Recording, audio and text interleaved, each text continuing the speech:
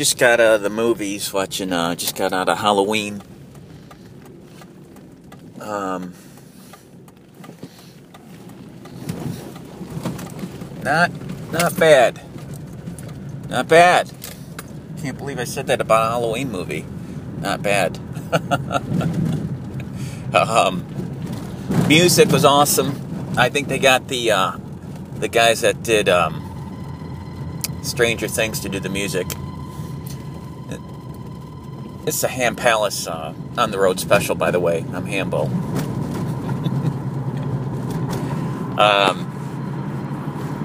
Yeah.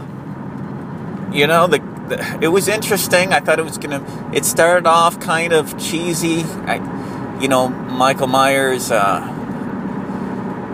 the loony bin, and they got him, without his mask on and everything, which was interesting.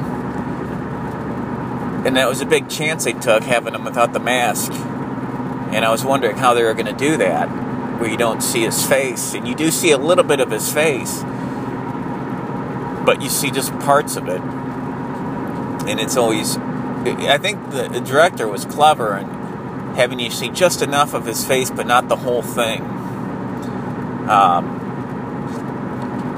Yeah, and there's some jump scares for sure. There's some definite jump scares, but then there's some good, creepy moments with Michael where it's like he's the oncoming evil, where it's not so much about the jump scares. And I think that's when the movie's at its best, when it's not trying to jump scare. And I think that's how Halloween is always at its best, when it's not necessarily the jump scares. It's the oncoming threat,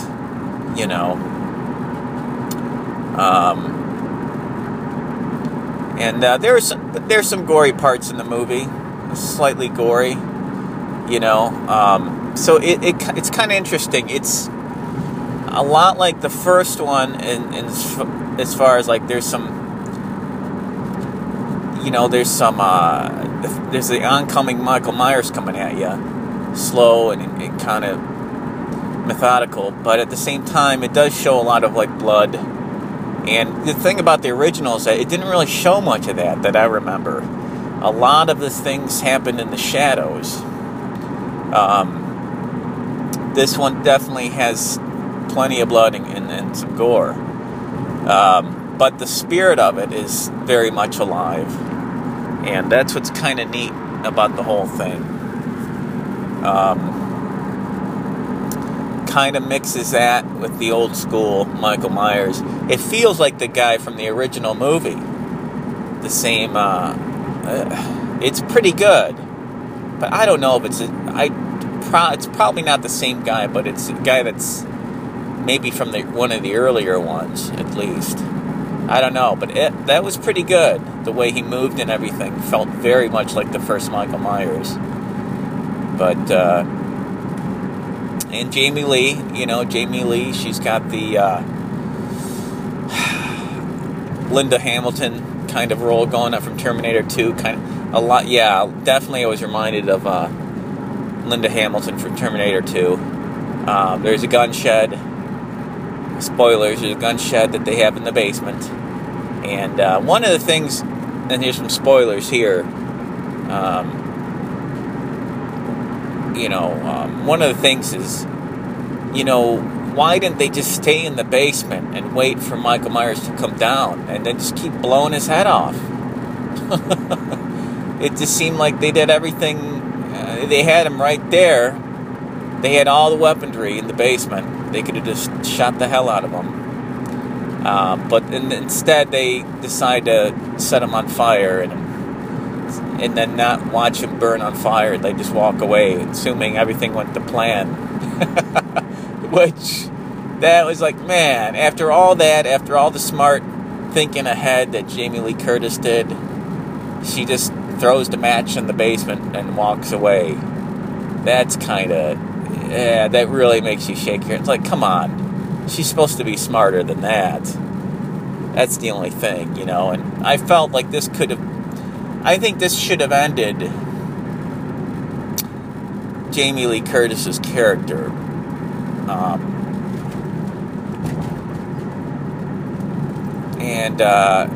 or at least Michael Myers.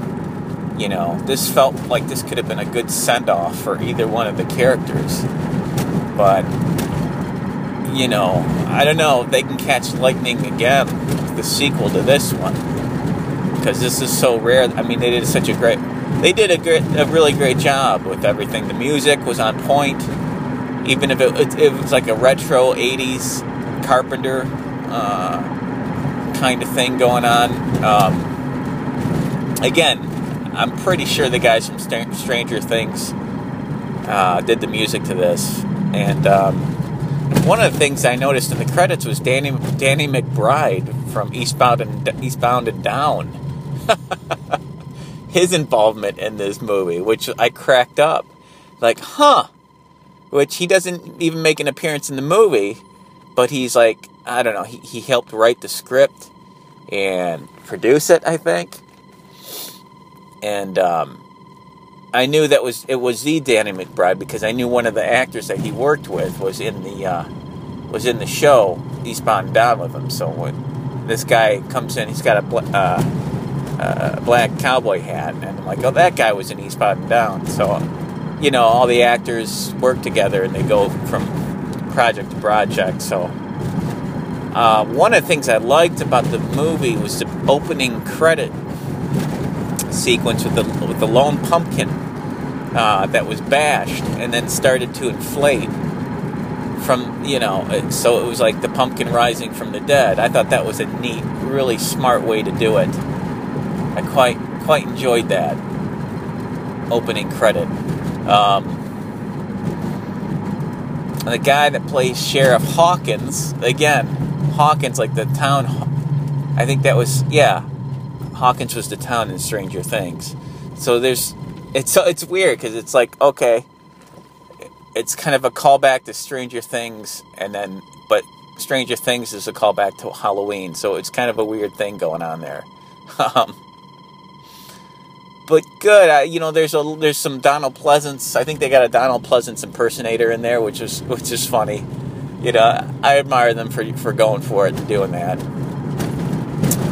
But yeah, that's a good sequel.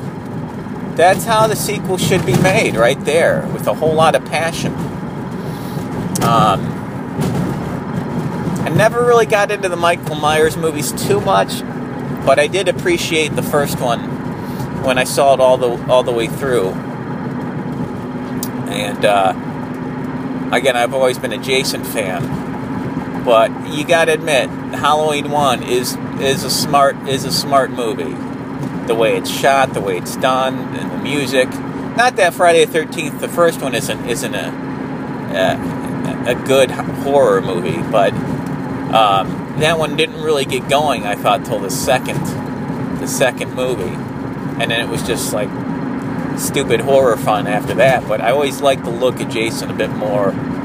But they're both basically the same kind of creature. So we always had a bet who would win, Jason or Michael Myers, when I was in grade school. And I was always putting my money on Jason. Again, I like the look of Jason, the hockey mask, and this, the over the top deaths were a lot of fun. I'm like, say, Jason picking somebody up and beating them against a tree. But Michael Myers, you got Carpenter directing that one, and it's hard to beat him when it comes to horror like that.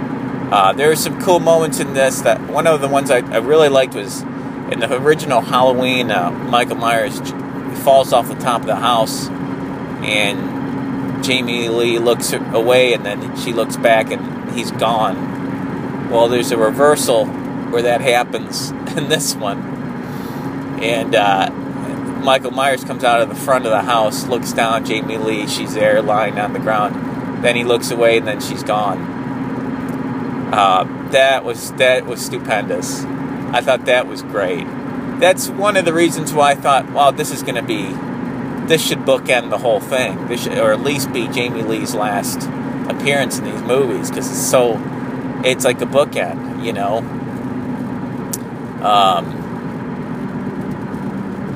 Yeah, there's a gun shed in the basement. And there's a table that moves out of the way, and like a secret basement. It's under the kitchen table. It leads down. I thought that was clever. I thought that's a fun thing to do. But I felt like they didn't use that to their advantage quite enough. And again, you know, it's classic horror stuff where the victims are just not that smart, or not smart enough. But again, Jamie Lee, she's kind of built up to be a good, like a wiser person in this, and then she just kind of throws the match in the basement and walks away. That was careless, you know. But hey, that was a good, genuinely done sequel. And it was interesting to see Michael Myers back in true form, but like back without the mask. And that's a tricky way of doing it. And that was kind of risky. But they pulled it off, man. And he had the mask off for, and you could see parts of it, just part of his eye, his fucked up eye there. And yeah. Interesting. I give that one boy, what did I give that? I'll give that an 8 out of 10. That was impressive. Most impressive.